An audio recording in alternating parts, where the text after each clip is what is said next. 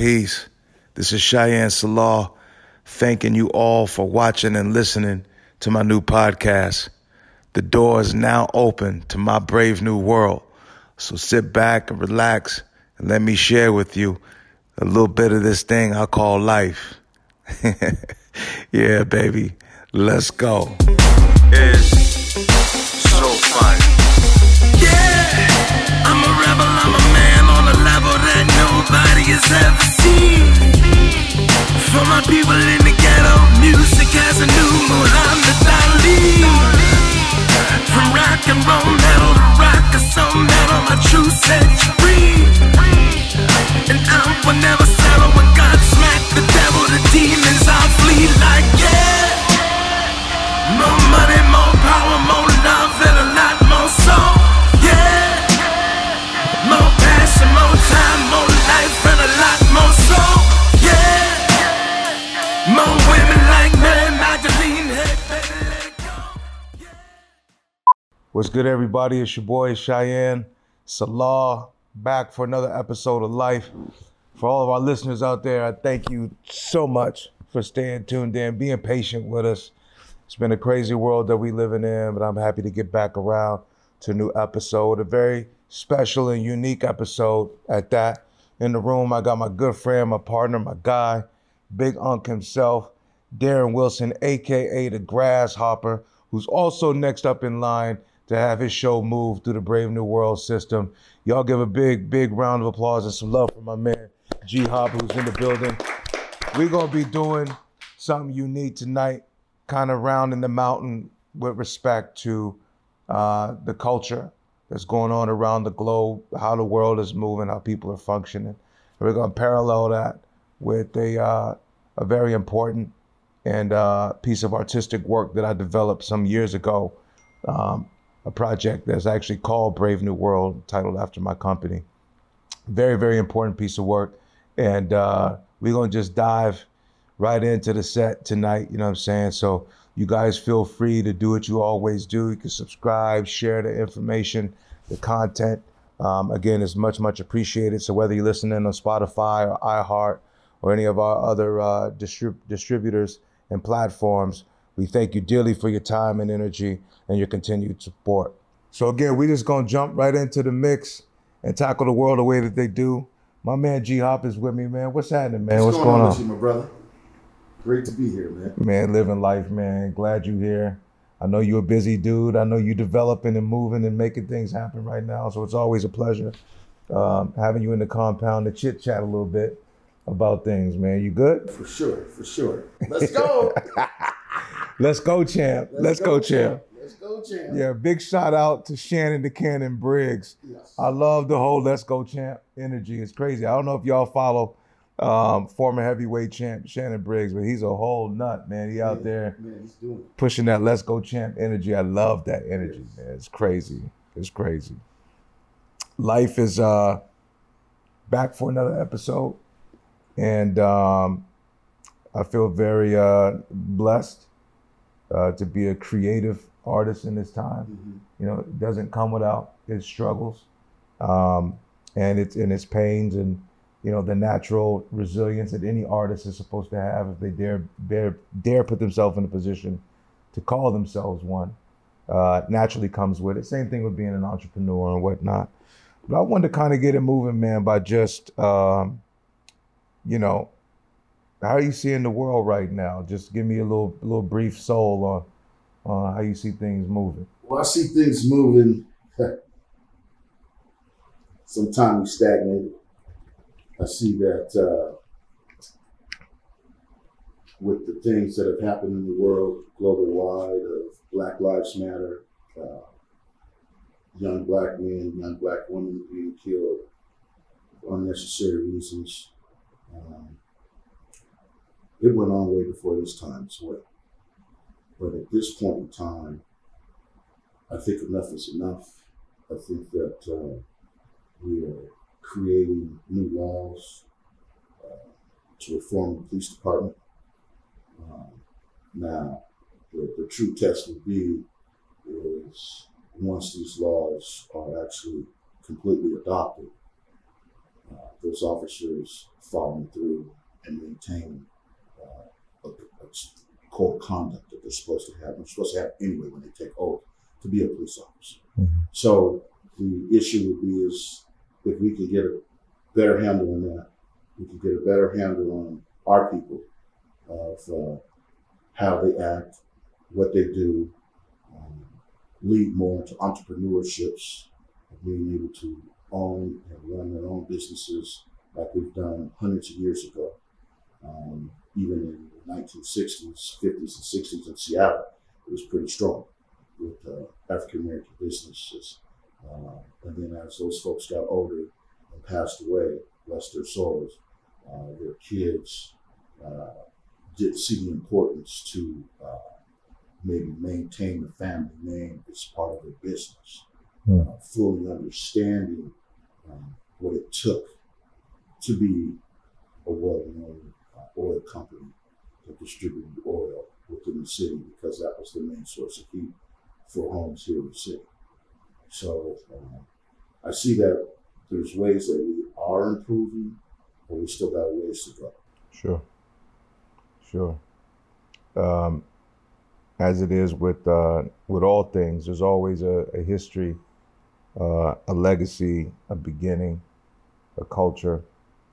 I know I've always found as an artist, as a waymaker myself, I've always felt, a sense of obligation towards the storytelling, the way we go about sharing information of history, culture, and legacy is also a bit of a lost art. Or if it's out there, it's, oftentimes, particularly as it pertains to hip hop, it's bastardized. The approach is bastardized,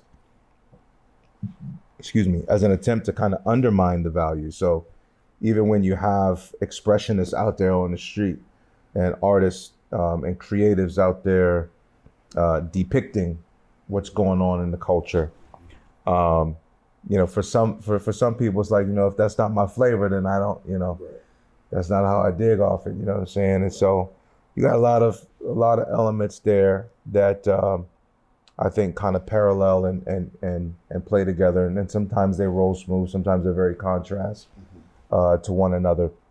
But I think this area in particular has always been much more artistically potent and matured in ways the world doesn't. Your notables, your Pearl Jam, Hendrix, Nirvana, Ray Charles, Quincy Jones.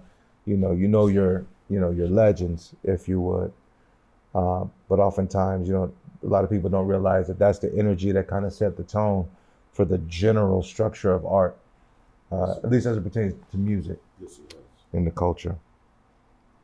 What's your take on that? The take of that, the way I see it is, we're up here on the left coast. We're way up here. As far as we don't get the respect, accountability, and notoriety that we really have earned, particularly with our culture here. But it hasn't been expanded to where it's gone global, like what they do in LA, what they do in New York, what they do in Chicago. So we have great artists and up and coming artists, as well as because you're one of them. You're a pioneer that has taken a mixture of the old school, the new school, and your school, and you have blended it all into where you'll be able to reach everyone that wants to listen. You have some music that will get to just about every square on the board. So it's just a constant persistence that we have to be able to do and fight through the battles that we're going to go through, and just keep on putting good product out there and making folks aware of how we do things up here in the Northwest. Powerful.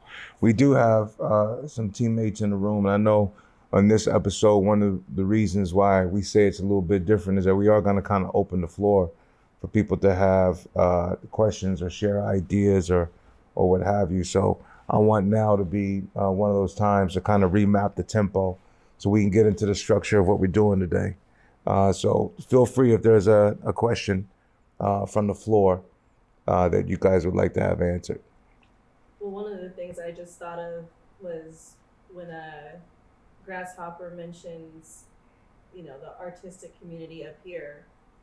Shai, you didn't really start your music career. Well, you did start it in Seattle, but you were in LA for really the rise of it. And so I want you to kind of touch on the difference between, what your experience has been being an artist up here, Seattle, New York, some of the other markets outside of the Northwest. That's a great question. And it's always a troubling one to answer because it's just so different environmentally. It's so different, being in LA versus being here, being in New York versus here, Atlanta or Miami or Houston, any of the other cities, Chicago, where there is a semblance of entertainment infrastructure. And what I mean by that is, in the Northwest, you can't walk across the street and see Disney or see Warner Brothers or see the Capitol Records building or see, the Def Jams or the Atlantics or so on and so forth. Oftentimes, infrastructure's focus is just in alignment with, industry and, performance and productivity.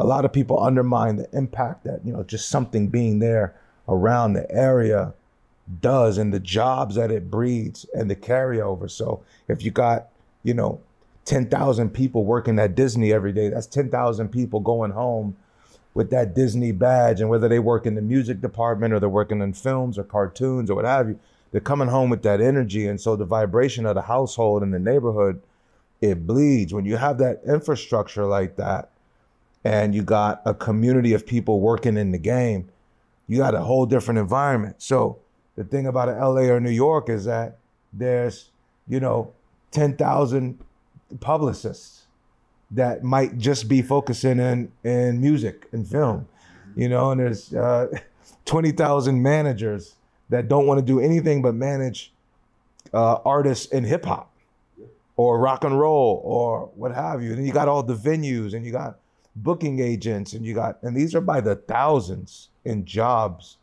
And so you have people whose livelihood is dependent on an artist being willing to come forth and emerge with their talent. And that's a very deep thing, So to go to a place like LA and be dropped in the middle of all that, versus being here, which is just vastly different. There's no infrastructure here, which means basically that there's no jobs, there's no storytelling around the culture. There's tons of talent, yes. But you don't got the job factor, the storytelling, the messaging going home, or you're driving somewhere and you see, Capitol Records on the side of the road, or you see Disney on the side of the road. Right. You don't have that kind of vibration here. So what you do have is you have technology. Right. You got Microsoft up the street, or you got Amazon over here, you got this or that. Right. And so that kind of leads the culture right. here. So that was a very interesting thing to get used to. And so a lot of the outreach that I've done in it is born from the fact that I come from that industry vibe. I was always very entrepreneurial. So I'm pro entrepreneurship versus independent. Entrepreneurship contextualizes business ownership from a different space. It means that you're probably going to have to collaborate. You're going to have to share the ball on some level. You're going to have to team up with the right folks. You're going to have to be innovative and so on and so forth. And when you're in LA or New York, that's plain and simple. who you roll with, who's your crews, who your teams, who you signed to, who you producing with, what studio are you going to, who's mastering the project, who are you going out on tour with, are you opening up for so-and-so, are you headlining at blah, blah, blah. All that's infrastructure. And so it's just different down there than up here. But it's definitely something that we're trying to build and message and culturalize here. How do you feel performing in LA and New York? How do you feel it influenced your musical style than if you were just up here? From a performance standpoint, performing in LA and New York, I wouldn't say that it had a direct influence. My influence comes from my household that I was raised in. My pop is a very colorful, dynamic. He was a powerful force, and who loved music. I always say this to people. I feel like I repeat myself, but the hell with it. I have to repeat myself again. One of the beauties of being raised in my household is my dad was a music fan. He wasn't trying to compete. He wasn't trying to be an artist. He wasn't trying to tell you he knew everything about how to make a song. He enjoyed music as just a fan. And I don't know how many people really get raised by someone who's diehard fan, spend their money on records, and enjoying time in the house, playing records and listening to music. But that's the household I was raised in. So that had a heavy influence. And I think because of the way he was raised, different flavor and spice was added into that. He was born on the East Coast, and you got all that kind of dynamic going on. So I think that what I got from getting around the culture in LA and in New York City was access. I mean, it's very stimulating because history is there. So, you can walk through Harlem and see the Apollo right there, like, yo, damn, that's the Apollo Theater. Or you can be walking on Sunset Boulevard and see the Whiskey A Go-Go right there, like, yo, damn, that's crazy, that's the Whiskey. You know what I'm saying? Like, these are legendary performance houses. Like, the greatest of the great have put their stamp in these little theaters, and I think that's the other thing about it is, especially when you come in with a hip hop dynamic from a place like out here where the venues are kind of isolated to like club culture. When you're in those cities, you actually have the component of the theater with the live show, and so the theater brings a whole different element to it. It's date night for the couples that's going out, and it's just got a different vibe. It's not like going to a club or something.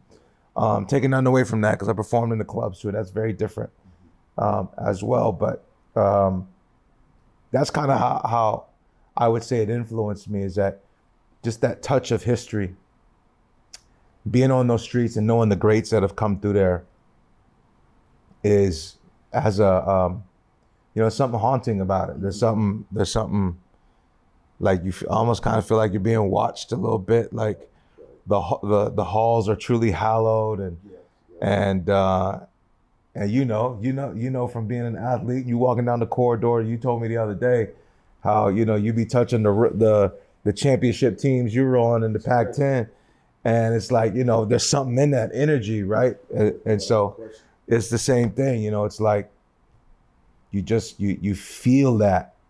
You feel that they've been there before. Mm-hmm. You feel who's been in that room, and who's rocked those stages. And so, yeah, it's definitely a different stimulation, for sure.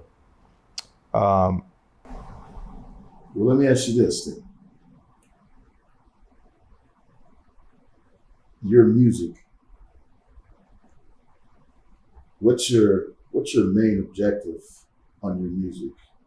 What are you trying to bring across and make sure there's a message in every song that you sing? And how do you come up with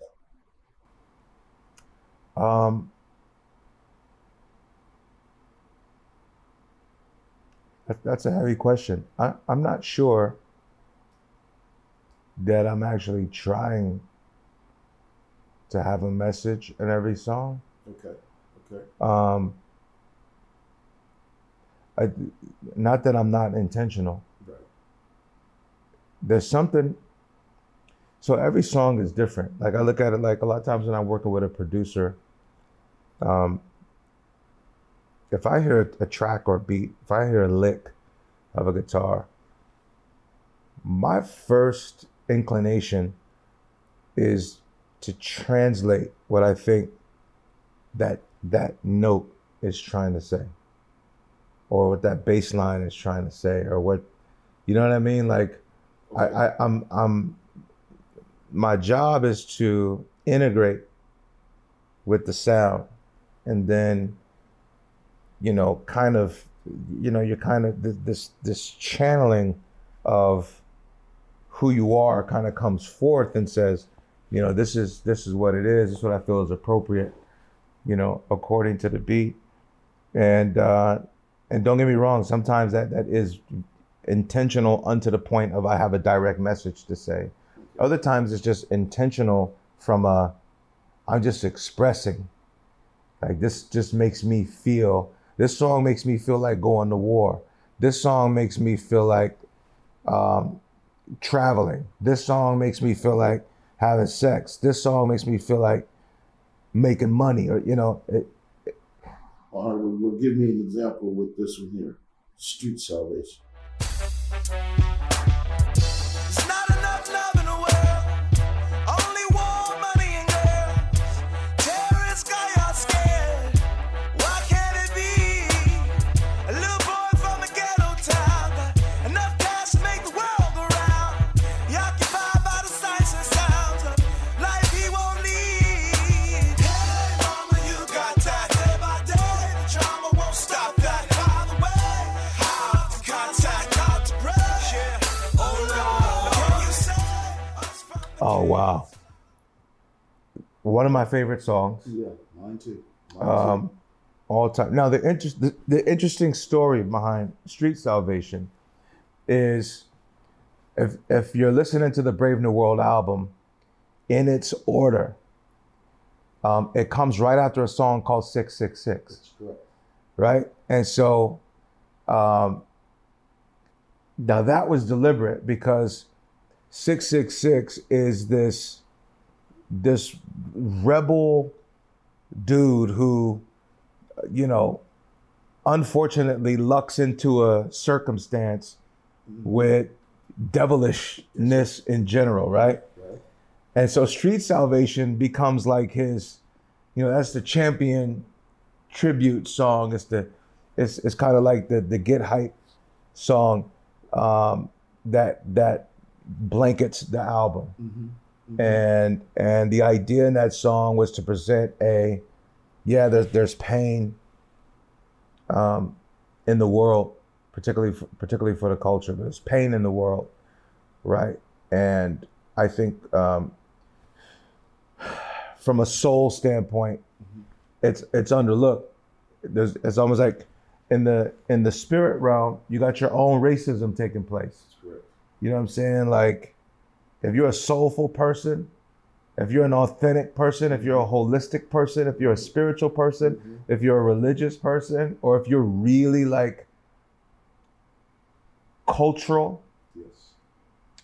then there's these forces that come upon you.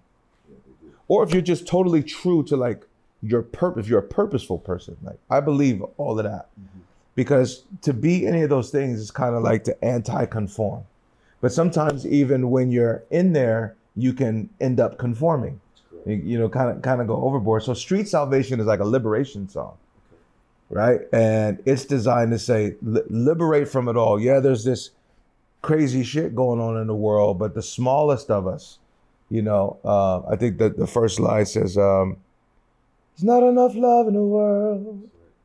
There's only war, money, and girls. Terrorists got y'all scared. Yeah. Why can't it be? A little boy from a ghetto town. That's it right there. A little boy from the ghetto town got enough cash to make the world go round, but he's occupied by the sights and sounds of a life he won't lead. That's right. Real deep right there. You see what I'm saying? That's real deep right there. But that's how liberation happens, right? Yeah. I don't know if that answers your question, but I feel like that's, yeah. Thank you. Yeah.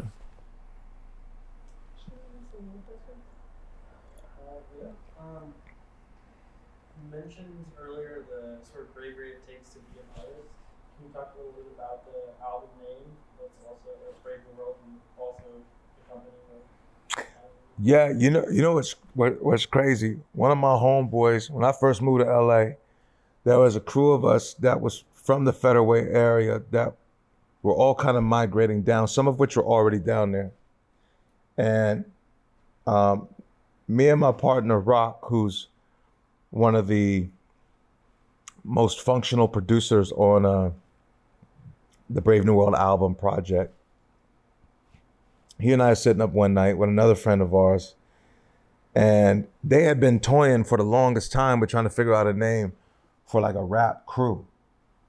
And the term Brave New World had been getting tossed around like here and there. And I was like, yo, that's a dope name for a rap crew. You know what I'm saying? Now you gotta remember, I'm coming up in the era where we idolize the Wu-Tang Clans and the Fugees and you know what I'm saying? Like these iconic, Tribe Called Quest, these iconic bands and groups that have these dynamic names that feature like this energy.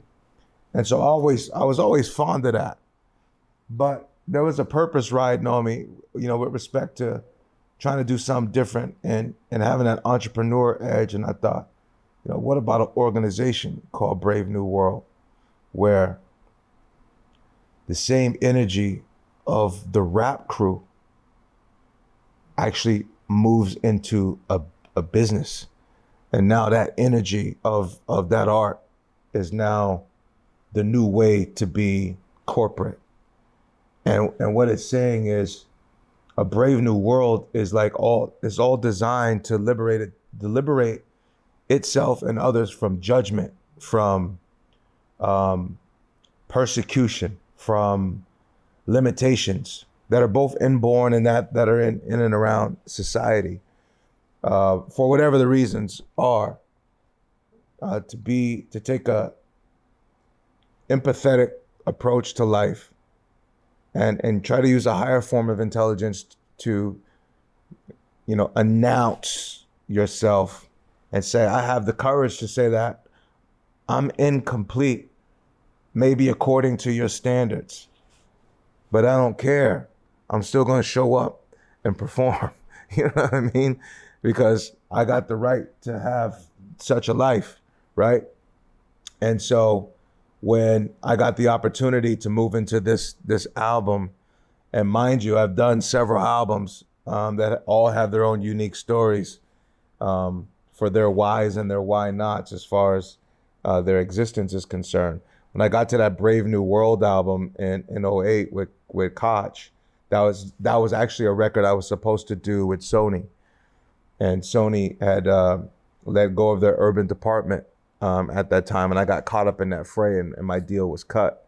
And so I ended up getting on with Koch and doing the record. But that's what it was kind of, designed to say was, to hell with it. I'm here, I'm brave, I'm innovative, I'm intelligent. I don't care what y'all got to say about it. If I lack in something, I'll figure it out.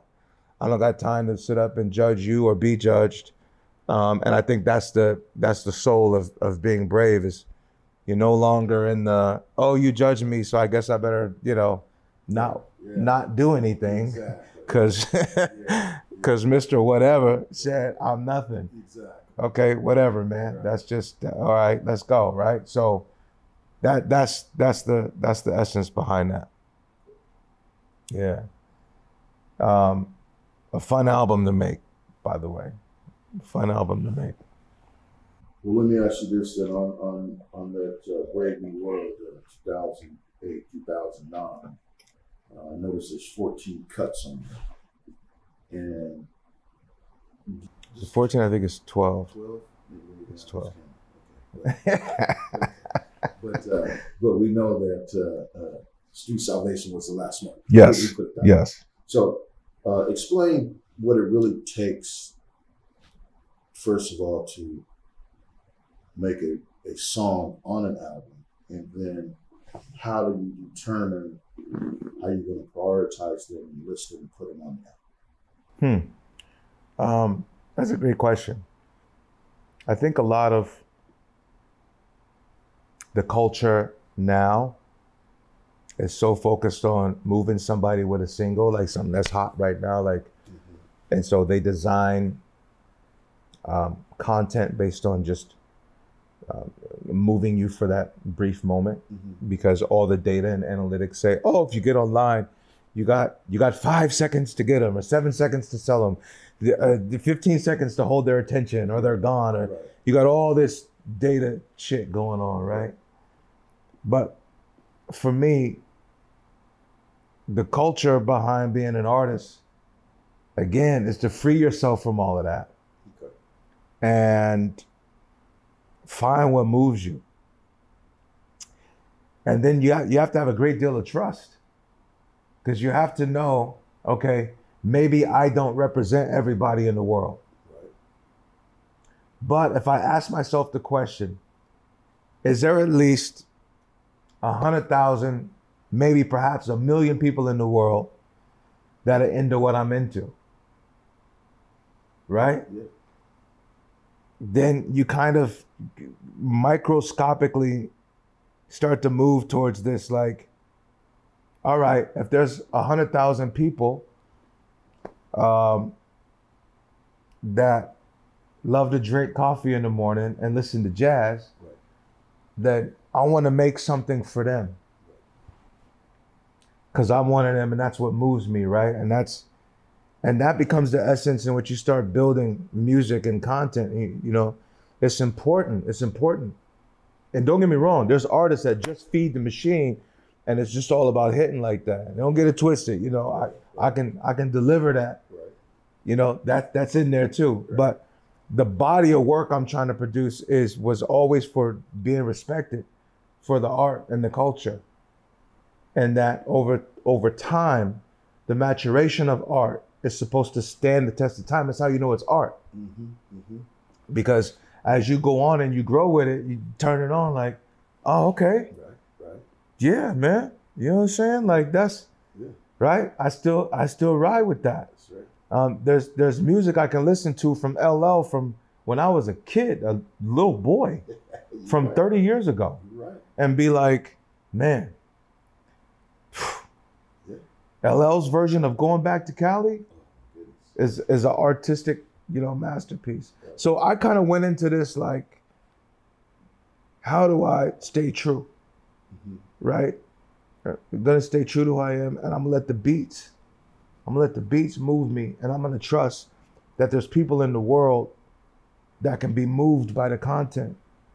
And so you layer the course of the album, not just myself, there's plenty of other people in the room. One of my top producers, my man Rock, he's a DJ. My man Kaz is a DJ. These guys was tastemakers. They know, you know, they got to rock parties all the time. They know sequence. And so you want to put an album together where there's a sequence in the rhythm that leads people into, you know, a variety, so that they can enjoy it in its totality.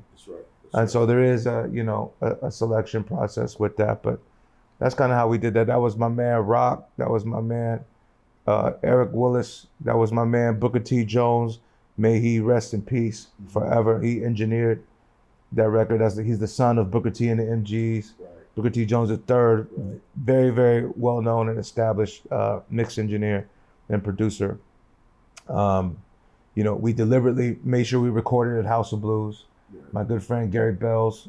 So just being in that room, again, that's one of those moments where, like, oh, if you knew the albums that have been made here. In fact, when I got to House of Blues, I think either Nas or Pink had just left, And when I was done, the other one was just coming in. I forget which one it was. Wow. But I was booked literally right in between them in a kind of 2-3 week So section. that must have been an emotional, a natural psych high. It's like lining up and we about to get this game on, but we got to get this game because we need to make sure we get in the playoffs with this game. Huh? It's something like that because when you got, they're booked year round, Right. and so you got legends come in there. Yeah, that's right. That's right. And sometimes from a studio life standpoint, sometimes it's just to get that guitar lick. Yeah. It ain't even they're not even it's not about a whole song, mate. Like to get that lick, or got to redo this chorus, or we're remixing this, or what have you. Right. So there's a lot of energy in that, and you don't know. It's not one session is not privy to the other. One artist is not privy to the other's work. Right. When you're doing it, so you definitely want to feel like, because of where you're at, you want the storyline to carry over. Like, oh man, so and so was just here, man. They went in. Yes. So you want that energy for sure. Yeah. Okay. All right. You recorded that album so quick and you wrote a lot of songs kind of on the fly. Was there any track that you feel like you struggled with?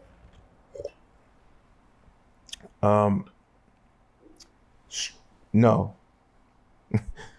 No. There are 14 tracks, by the way. Oh, there are. In the world, yeah. Okay. 12 on Cafe Noir. Okay. Well, all right. I stand corrected on my own shit. Okay, world. Yes, I'm corrected.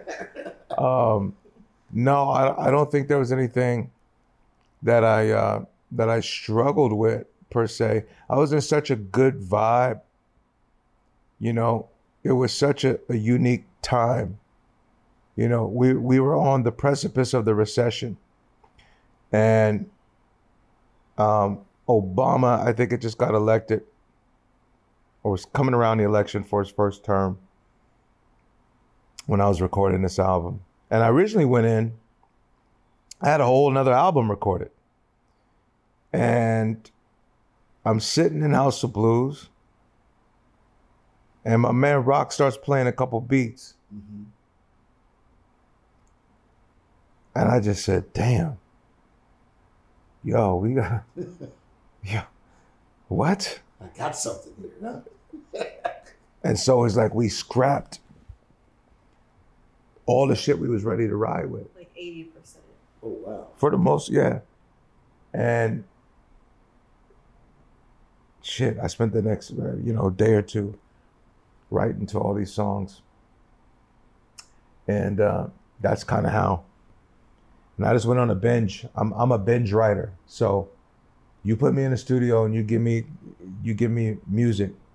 I mean, my producer dudes, y'all know me, so that ain't no front. It's nothing for me to kick him out. Oh, I know. But that was special because that was completely unintentional. That just happened randomly. He just started playing me some new tracks, and I got moved, and I didn't want to lose it. That vibration that I was in. It was so pure that, you know what I'm saying, I wanted to capture it, and so we did. Well, let me answer another question. Let's talk about your mindset. Let's talk about how it was in 2008 and 9 and where it is today in 2021. Well, here's what I can tell you.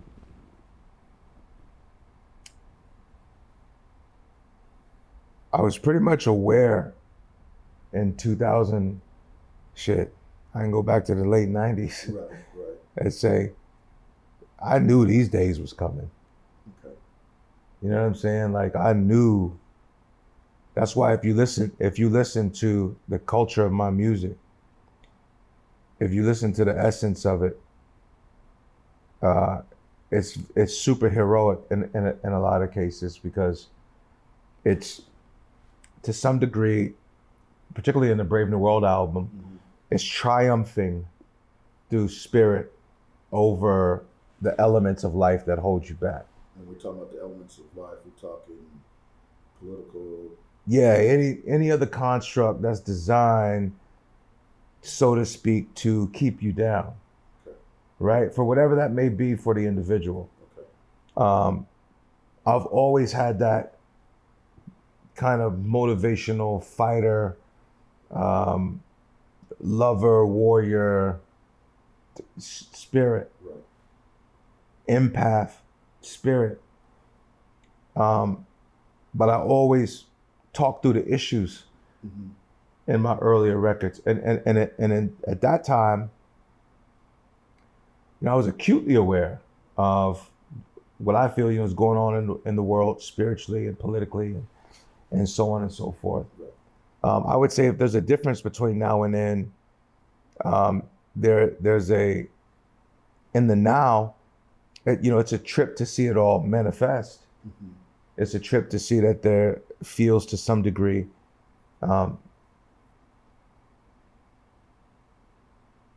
there's the evolution of human beings isn't as rapid as you like it to be.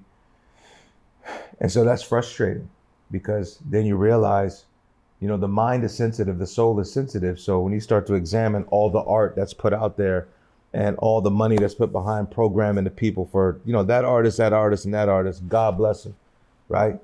But is it having the impact a Sade record would have, or a Wu-Tang record would have, or, a Big Daddy Kane record? You know what I'm saying? And so there's no reason in today's lane that they should not be at the forefront of the culture. That's not taking away who's at the forefront of it commercially right now. Invite them, there's no reason for there to be barriers at all. Back in that time, there were still the barriers because the old system was still largely in place. You know what I'm saying? You had to fight for that shit in radio. You had to make heavy investments for radio and TV time and all this kind of stuff. Not that you don't now, you still do now. Mm-hmm. But there's inroads now that weren't there. They weren't there before. And so I think my mindset now is just to deliver premium, mature, dope, holistic, well-respected products, no matter what. And you either got the mental and financial and soulful capacity to afford it, or you don't. You know what I'm saying? You can keep it pushing with whatever else it is. But I think that's the difference, is that back then I could see the time coming. And now I'm actually living in it, kind of looking at it like, damn, I thought we'd be a little further, especially on the spiritual side, a little further progressed. And in some ways we are. The information's out there, but you don't got true education behind all the access to info. And so it leaves people stuck in conspiracy lanes versus being able to actualize information into their life and perform and elevate and move on.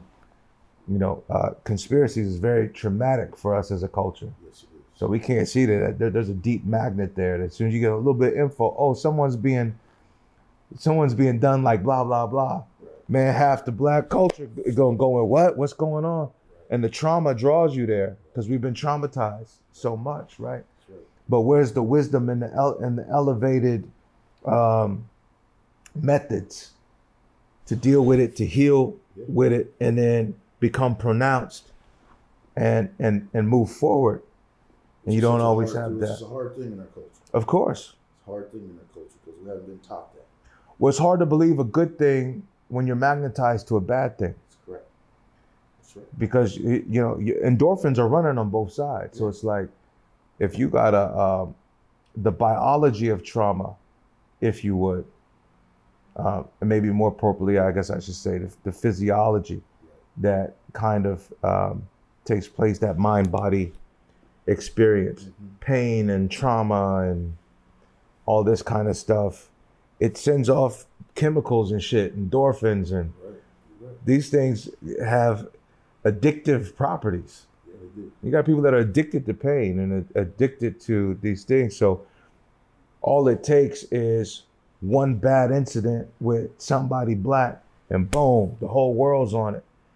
15 good incidents could be taking place where somebody black is triumphant or doing something great. No one's on it. No, they're not. You know what I'm saying? So it's like, we're in a time now where it's like, man, damn, that's crazy because we're supposed to be on it. Right. We're supposed to understand the power of focused attention on things Yes. and to recircuit that programming back onto the people. That's right. That's not to say that it avoids or nullifies the bullshit that's taking place. Mhm. It's to say we coming to put a stop to it by remapping our programming to the good that we do. That's right. And because we're doing good, we start to protect the good and we love the good. That's right. And we put up barriers for the good. So you can't intervene with the bad. We too good with what we do. That's right. Right? And so I think there's just a lot of that is in between those Okay. time periods for me. Well, thank you on that. Yeah. Sorry, I have a quick question. What was your mindset when you wrote "Love Me or Leave Me Alone"? Just what I said. My mindset on Love Me or Leave Me Alone was just what I said. Because look, my concept of love is first and foremost of the agape form. It is unconditional, which is a very difficult thing for people that are preconditioned to love otherwise, to embrace. And so it's designed to say, I'm not here to fit in your box. I'm not here to be enslaved to you emotionally, professionally, culturally, in any form. I'm not designed to be a slave to you. So when you think about relationships, a lot of times what I was writing through was, I wasn't born for that. I wasn't born to be silent. And I wasn't born to be held captive. And I got no interest in silencing anyone or holding someone captive. But I am probably going to hurt your feelings, because if you think in any kind of traditional way, that's just not probably how I'm going to think. I'm never going to do anything intentional, but I want to ride with you. I want to make things happen. I want to cause things to happen freely and transparently. Yes. So I'm the kind of dude that say, here I am, this is my world, here's access to me. Yes. Let's go, let's build, let's do things. Where it goes wrong, to answer the question, is people think you can't mess up. And when I say mess up, I mean delays come with that. Mm-hmm. Mm-hmm. Alterations come with that. Right. Adaptations come with that. Right. Pivoting comes with that. Yes. Can you adjust? Adjustments come with that. There's a movie that I love called The Adjustment Bureau that I think really personifies, the way life is when you're purposeful, and can you make the adjustments? Mm-hmm. And the idea that there's this kind of preset destination or purpose for you. Right. But along the way, there's you got to make these adjustments. And so sometimes people with love, they think it's rigid and it's hard line. It's like no, man, you got to have maximum patience. You got to have trust. You got to have faith and belief. You got to reinforce those things. You don't get with someone so they can do something for you. That's right. That's right.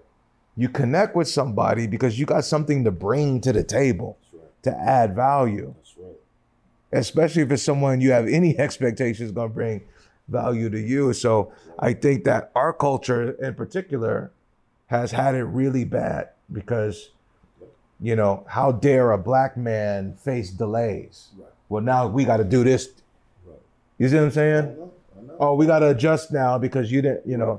The penalty is harder, has always been harder on us. So Love Me or Leave Me Alone was designed to say just that. If you're going to mess with me at all, let's do it. Right. And let's do it according to the standard of the thing, not even my standards. Right. This is how this industry goes. I have a rule. I say no man is exempt. So whatever it took that person to do it, it very well may take me and more. Right. whatever it took Bill Gates to do it, if that's a lane I want to go in, I may have to go through that plus some to get there. That's right. For me to wake up in the morning and to assume anything but is bullshit. That's right. And that's the leave me alone part. Yeah. Like if you can't see this for what it is and what it may entail, the storms are gonna come. Remember, can you stand the rain? That's right. Can you stand the rain? Hey, storms will come. This we know for sure. Right. But baby, tell me, can you stand the rain? And so the idea becomes, do you have the ability to walk with me when it's stormy? The easy part is when it's all good and everybody's paid, money's flowing, stuff's happening, man. It's the real you is in the delays. The real you is in the adjustments. The real you is in the planning. The real you is in the strategy. The real you is found in the conflict. That's right. That's right. So true. So love me or leave me alone is simply about, if you can't deal with the storms, just leave me alone. It's just what it is. that's just what it is. So throughout your album, you mentioned God and your spirit and soul. Can you talk a little bit about your spiritual journey and how that's affected your music?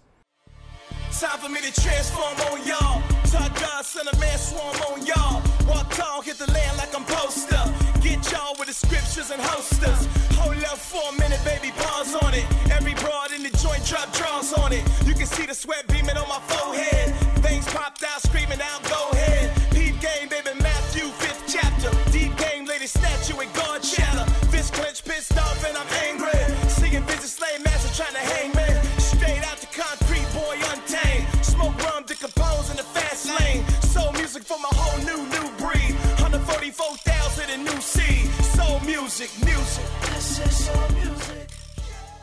man, spirit's everything to me. When I say spirit, I mean it all, man. Spirit, the ether, energy, vibe, mood, tone, style, color, flavor, all of that is in the ethers for me. And all of those stimulants are pathways to, creating relationship or creating identity, or developing continuity with the highest source. And that's always been a priority of mine.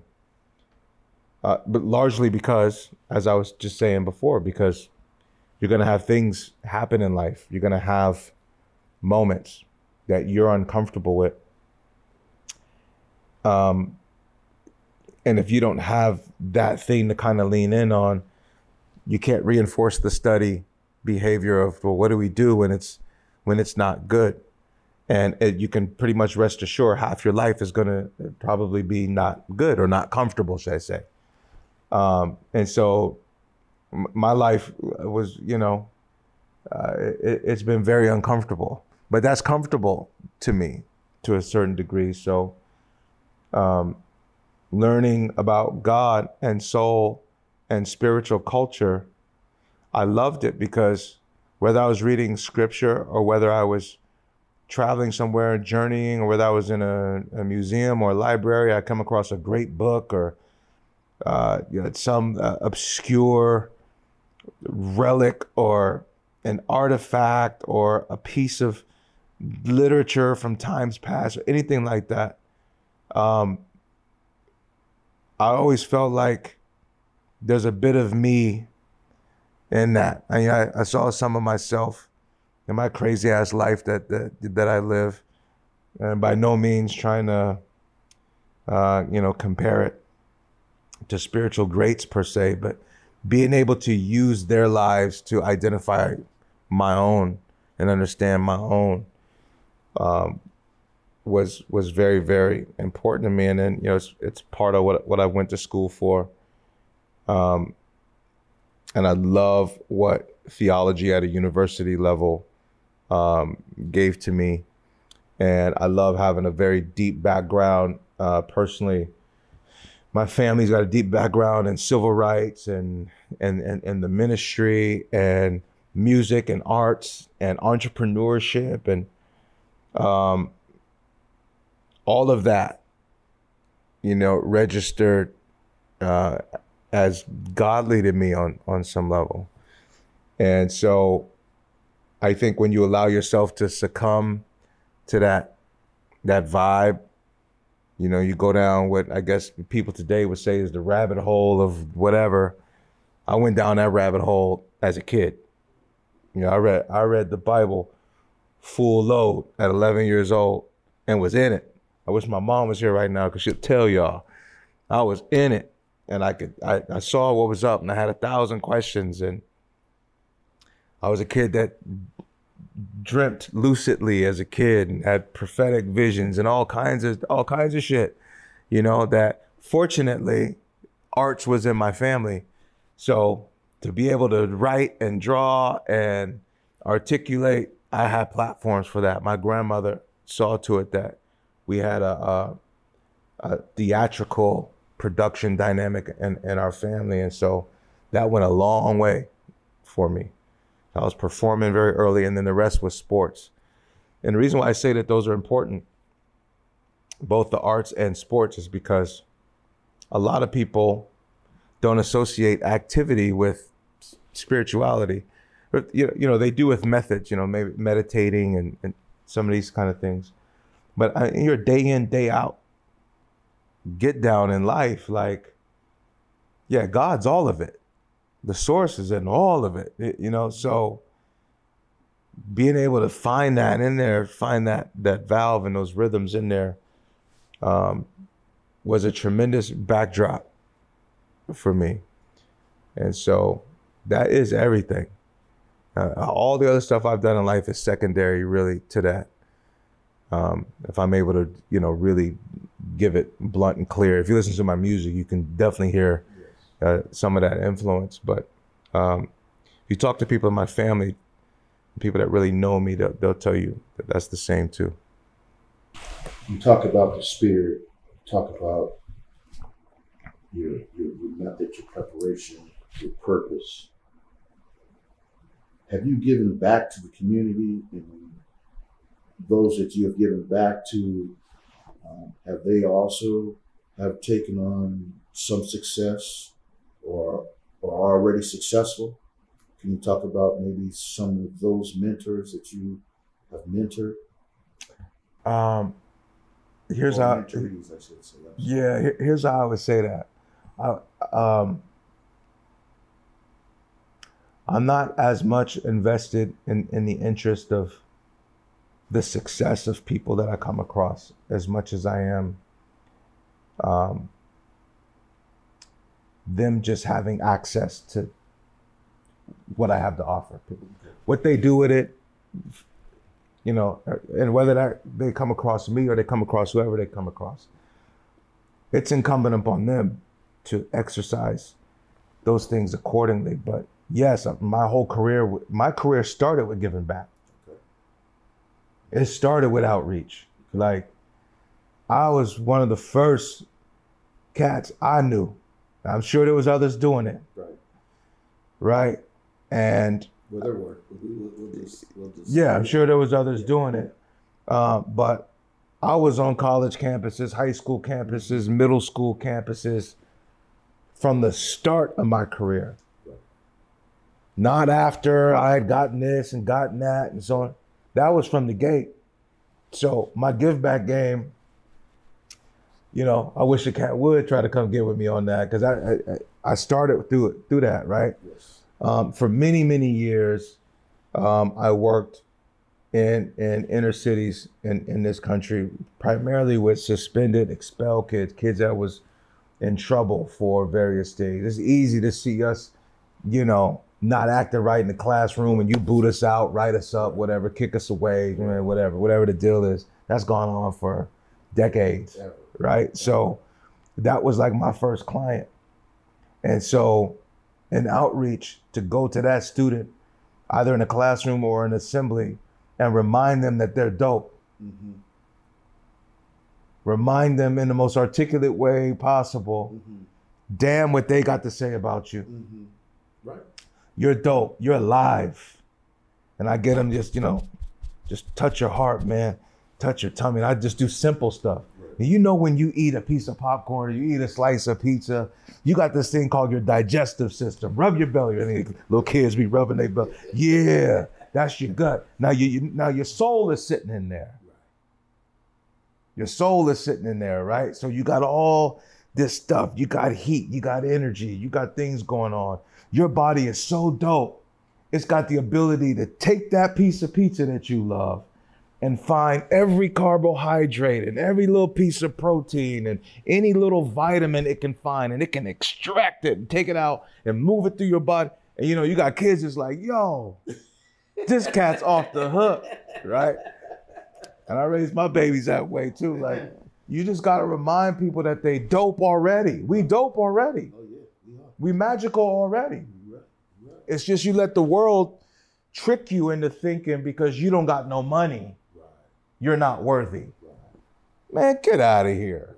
My whole setup is magical. It's so magical, I could go the next 30, 45, 60 days and not eat anything. As long as I get me some water in me. That's an amazing thing. You see what I'm saying? And so you got to get in touch with that when you leading people that don't have nothing. When they don't have nothing, the soul is broken. The mind is broken. The spirit is broken. And so you got to remind them, no, man, you already are amazing. You are beautiful. And you got that brain, and you can talk, and you can speak, and you can think, and you can sing, and you can write, and you can draw, and you can run, and you can catch, and you can throw, and you can fight, and you can plan despite what's going on in your world. See, sports figured all that out. Yeah, they did. Yes. Sports figured it out. Yes. And they said, we don't give a damn. Come on out. Come on out here. Right. Put the uniform on. Come on, let's go. Yeah, we're going to pick the best of you, but we're going to find a system that helps you to remind yourself that you're capable and that you can do it. I don't care whether you're swimming, whether you're doing gymnastics, whether you volleyball, whether you football, whether you baseball. We're going to find something for you that you're good at. They just forgot to say that, did you know that there's 1,000 jobs that come with each of these? So even if you don't make the team, we need you over there in the training room. We need you over there in the front office. So we need you. You see what I'm saying? Oh, yeah. This is it's not as hard as people make it out to be. So I know that's a long way around the question, but that's my style of outreach. It's like, it's that simple. We're already amazing. Right. We just let somebody trick us into thinking that if this is off, that we're not okay. It's okay, man, that didn't happen for you, bro. Right. Ask Michael Jordan how many times he missed a shot. Believe me, it's okay. Yeah. Right? How many times Kobe missed a shot? It's okay. That's right. It's going to be all right. Just keep shooting. That's right. Keep shooting, keep going. And so we have to reinforce that in outreach. And I was very blessed, that was a big part of my legacy. And so that grew into me developing my own foundation, where I've worked with kids. I've worked with tons of other foundations. I've served on all kinds of boards. I've been on state committees. I've been on national committees. I've paneled at everything from NAM to ASCAP, you name the university. I mean, Right. I've been in that work for a long time, helping to make change happen. And so I wish more artists who had commercial deals could kind of see that connective tissue, because that would fuse the worlds, all the more. But yeah, it's important work to me. I appreciate your answer. I appreciate your honesty. I appreciate you, like we say, telling the nitty gritty. A lot of folks don't want to hear that. All folks want to do is they want to be here, but they don't want to do the things that take you to get there. Like you said, It's tough. you gotta pivot. You got to do a detour. Yeah. And those are just the challenges that we face in life. And some face them. Some start off doing well, but then too many occur, then they get discouraged, and then they fall back down. Right. And you have not fallen back down. Matter of fact, it's like each time that you had a detour, you had to make an alteration. It's made you strong. I get stronger. Get strong. Yeah. Yeah. So that's what we need to relay out there, folks. We know life ain't easy, but we know that if we continue to stay strong and fight for what we believe in, not what they want, but what we believe in, we're going to be successful. Yeah. I totally agree. And I think that that's what happens when, see, it's real easy. It's just like telling the struggling child that they're dope, reminding them of what's already magical about them. It's the same thing with getting people to identify with struggle. It's like, you may be white, but you got some black shit going on. Oh, yeah. Oh, yeah. Yeah, you've been denied some things, and you've had people hate. You know what I'm saying? Like, it's all relative in the purpose game. Mm-hmm. The problem with race, because race is at it's bottom scale. Yes. It's base work, Yes. right? Yes. But it is the foundation of America, Right. and so when it personifies, it heats from the core and touches everybody. But it's base level energy. Mm-hmm. Energy is base level. Mm-hmm. The truth of the matter is that every ethnicity struggles. Every nation struggles. Yes, they all do. Every culture struggles. Yes. Every genre of music struggles. Yes. Every household struggles. That's right. Every individual Struggles. right? That's truth. Right. So the thing you move off of is, the thing you got to Heisman out the way is, hey man, I'm no longer believing in the fallacy that this is something else. Mm-hmm. The fact of the matter is that struggle is a part of this thing somehow, right? Now, how do I go in and start dissecting, not necessarily to make the struggle less, but to make me stronger during it? Because it's gonna be there. I don't got enough time in my lifetime to make you think different. Now, if I do something dynamic enough that gets to you and it causes that for you to do that for yourself, beautiful. Amen to that. Amen to that. But man, look, from a lifespan standpoint, I don't know. I don't know if I can, do it that way. But what I can do is I can say, when it comes to me doing me and going after it for myself, I can go at it in a way that I feel I'm going to get the most output so I can deliver for my household. That's right. Now, that may not match up to what you're seeing across the street. The cat across the street might be looking at me like, oh, he's an asshole. That's right. I don't like that dude. He ain't whatever. That's right. You know what I'm saying? But for my household, this might be what they say, one man's trash is another man's treasure. That's correct. It just depends on what end of the block you on. That's right. When it comes to that, you know what I'm saying? Which is a crazy thing, but that's just the truth about life. Unfortunately, part of being a human, people believe they got to conform. And you go along to get along, and even though it may not be true to your soul, you'll just do it because everyone else is doing it. And that's how we create problems. Because the thing that you're doing to just get along was just someone else's idea. They just were really effective at promoting the idea or turning it into policy or making it be this or that. And it's got the illusion that it's truth, but it's not. The fact of the matter is that's not the only grocery store I can go to. I might have to go a little further to get to Whole Foods, but it's down there. And then the stuff I actually am looking for that's good for my allergies is actually in that store.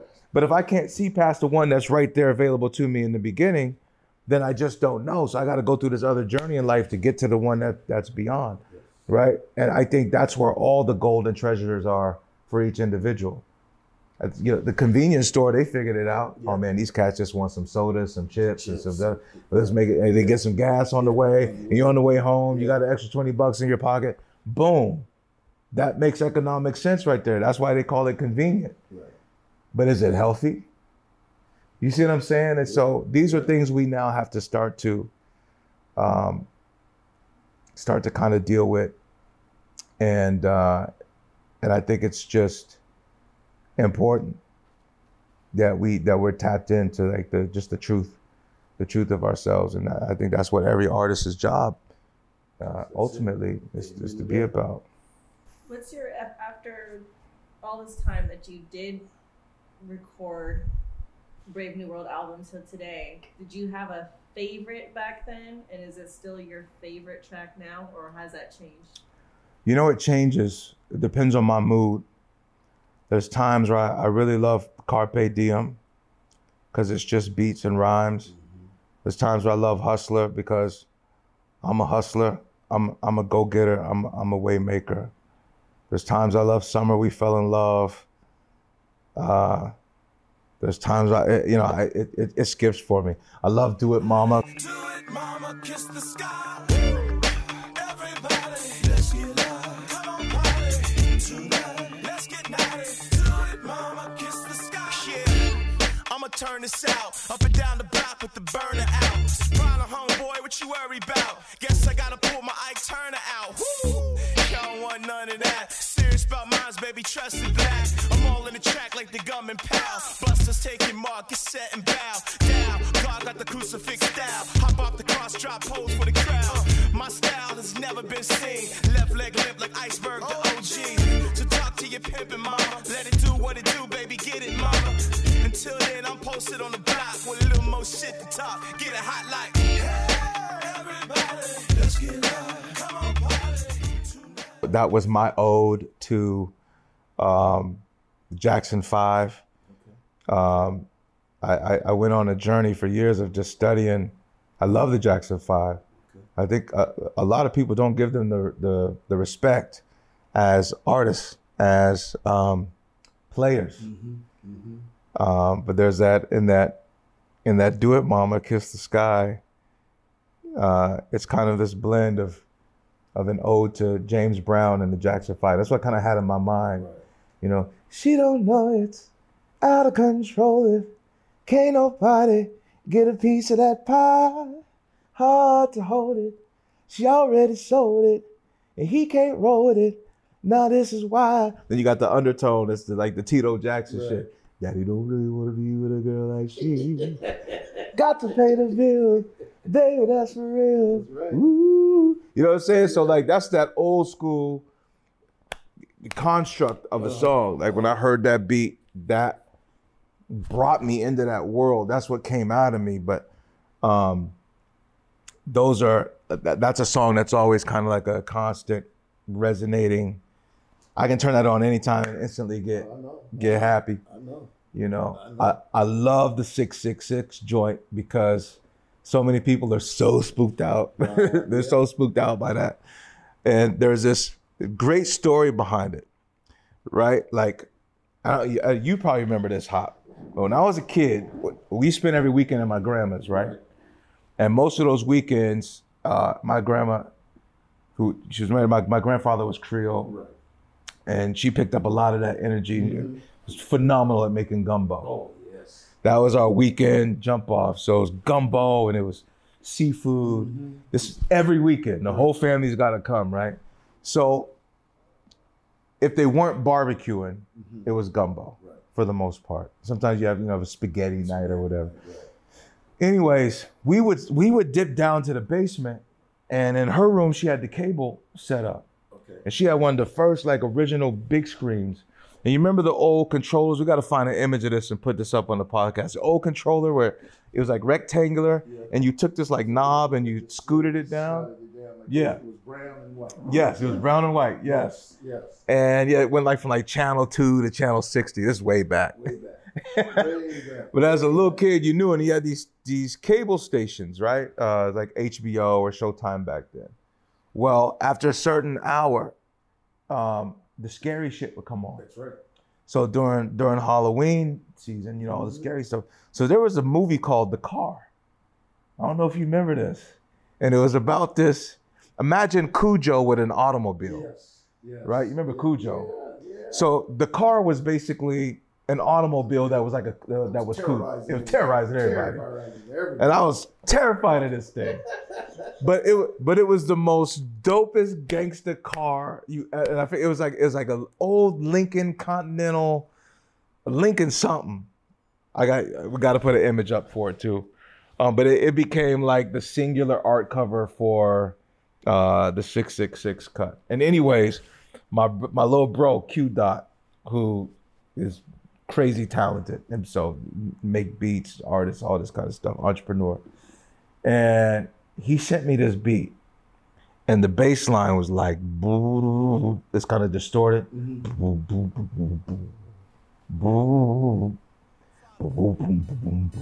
Yeah. Picture the red light, 12:15. I'm 3 cars behind, stop 6 blocks from hell. Bells on the church resonate through the city. It's midnight, I'm feeling like nobody with me. The light turned yellow. It start flashing, I'm having visions of Satan laughing, so photographic. 6 hoes pornographic, walking down the sidewalk. Titties made of plastic, they listen to their mind talk. Slow moving traffic, scenery nasty. Carpool lane empty, then 6 niggas pass me. Then I start thinking, yellow light blinking, it never turned green, no sign of the police, man. Bassline slowly being heard through the speaker. Fog running out my mouth, I'm reaching for my Nina. Millimeter killer MC on sight. Hope y'all feeling me, Trinity 3 times Christ. It goes 666, the number of the beast. Click, click, click, sound of the streets. It go pow, right about now. This is how it's going down. Oh. Yeah, I just loved it. As soon as I heard it, I was like, ooh. It just had that eerie. It brought me back, you know, on some Halloween shit. Like, ooh, if Halloween could go like underground hip hop, this is what it would sound like. Right. You know what I'm saying? But it was soulful though. Right. And so I wrote that song to it with the idea that like a video, I'm riding in the car, you know what I'm saying? And then I get to this big old palace and there's these weird, nerdy dudes controlling the world and I got to come in and disrupt it and do all. And so anyways, it just was, it was one of my favorite songs to write. But every time anyone came across the album, they'd be like, yo, what's this 666 about, man? What the fuck is going on with you? Yeah, man, you want some you want some devil shit? What's going on? Yeah. Like, no, man, listen to the cut. Yes. Listen to the cut. I'm like warlording on these cats. That's right. But you gotta listen to it all the way. Anyways, that's always, just as an artist, I love that song. And just the nature of it. But that album was very intentional, and I just have my moments with different ones, or the one for that day, or what have you. But Hada is a great club one, and Hollywood Boulevard's been used in all kind of TV shows and stuff like that. And so, you know, and you just never know what different songs are going to do. I love my music. Yes. My favorite hip hop joint is Oh My God. Pay attention, why serenade this documentary? Fusion of rock, soul, and hip hop energy, magnetic synergy. Y'all are attached to it. The world's my stage. See you running fast to it. Just had to do it. Feel night in my movement. Plus, I feel that you'll get something like Snoop did back in '92. It's groove shit. Lucid, do it. View it from my mind. The words that I'm puking. Throw it up, nuclear, biochemical music. Nothing to lose when you've been hypnotized by the nooses. Hands on the wheels of the yacht, sidewinding the Puget. Sound 230 pounds, just touched down in Houston. Hopped out the Gulf, head straight to my grandpa's home. Nothing left but the naps in the cone. Cause he gone now, y'all. And I'ma carry the torch. Raise that joint to the sky till the clouds get scorched like. I got my gun, got my electric guitar. Inhaling the sky, feeling high as the stars. Standing on the stage, crowd waving they arms. Come on, head tilted back, screaming. You know, cause that's just straight underground, old school, 90s Seattle, you know, underneath the concrete, water dripping out the ceiling, all the time. 60 people in the room, headbanger hip hop. That's what that is. So yeah, every song's got different respect from me. I'm glad you asked that question. That's a good one. But so should we be expecting something new from Brave New World, Shyan Selah? So we got something coming down the pipe that you Yeah. might want to talk about? Man, Can we talk about it or I'm working on things, Okay, bro. okay. I'm working on things. okay? I've been very busy with other ventures and, Okay. and fighting other battles and Okay. shit. Okay. Cafe Noir is finally getting ready to come out in Okay. its totality, and then I have a couple stored records, City of Angels, and a couple of others that's going to be getting released. But I'm working on something brand new Okay. that's going Gonna rock the world. yeah, isn't it's going to shift some Folks, I'm things. trying to tell you. It's going to shift some things. Get with us. Get with us. 'Cause it's gonna be something you ain't heard before. Trust me on this. Yeah, man. Trust me. A lot of good energy going into music right now, and it's just a good time, despite what's going on in the world. Mhm.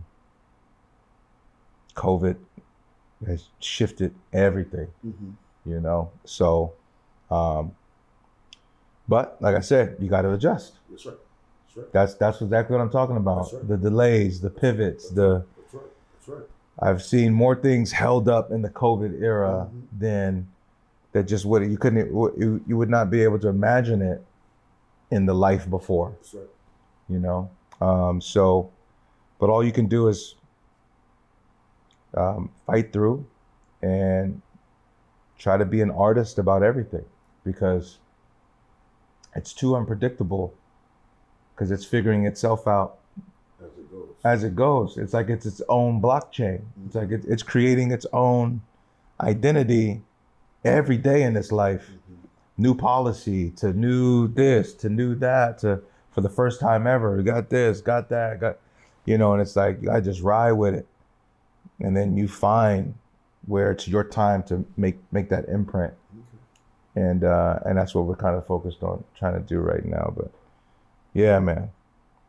I appreciate y'all. Oh, no, I appreciate you, because man, you know, we've been growing together, Absolutely. and that's been very, very important to me, but just as important to Shyan, that we are building together.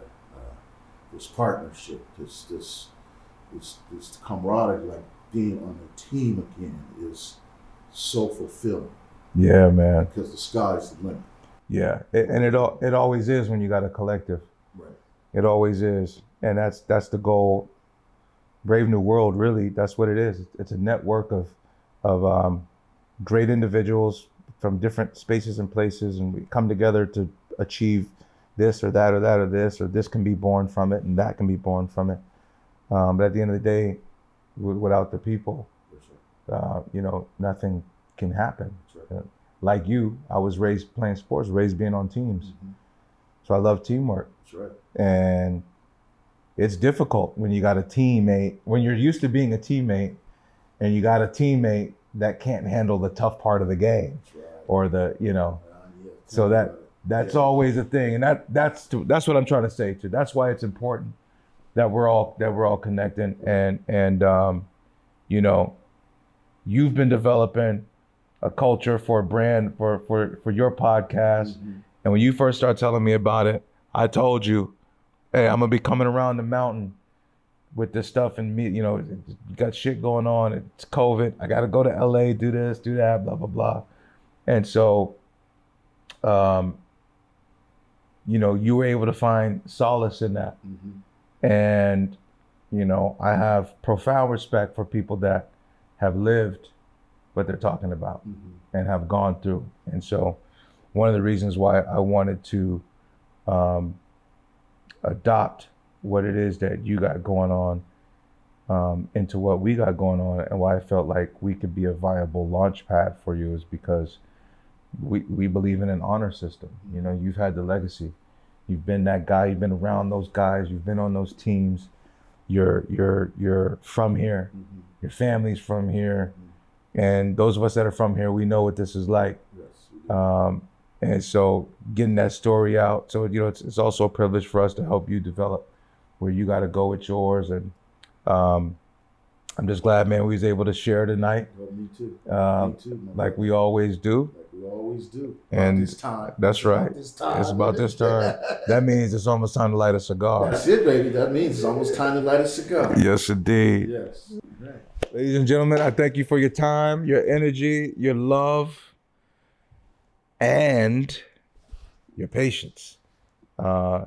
It's not every day that everybody gets a chance to tell their story and shed light on their journey. So appreciate you lending your ears. Go out and be the artist, the teammate, the partner that you need to be in your world. I'm gonna give a big shout out again to my dude G-Hop. The Grasshopper show is gonna be coming, and I'm telling you right now, it's gonna be crazy. I want to show some love to my whole Brave New World team, and thank y'all for tonight. Peace, love, success, health, wealth, and prosperity. God bless always. Thank you. Thank you. I'm the kind of man that believes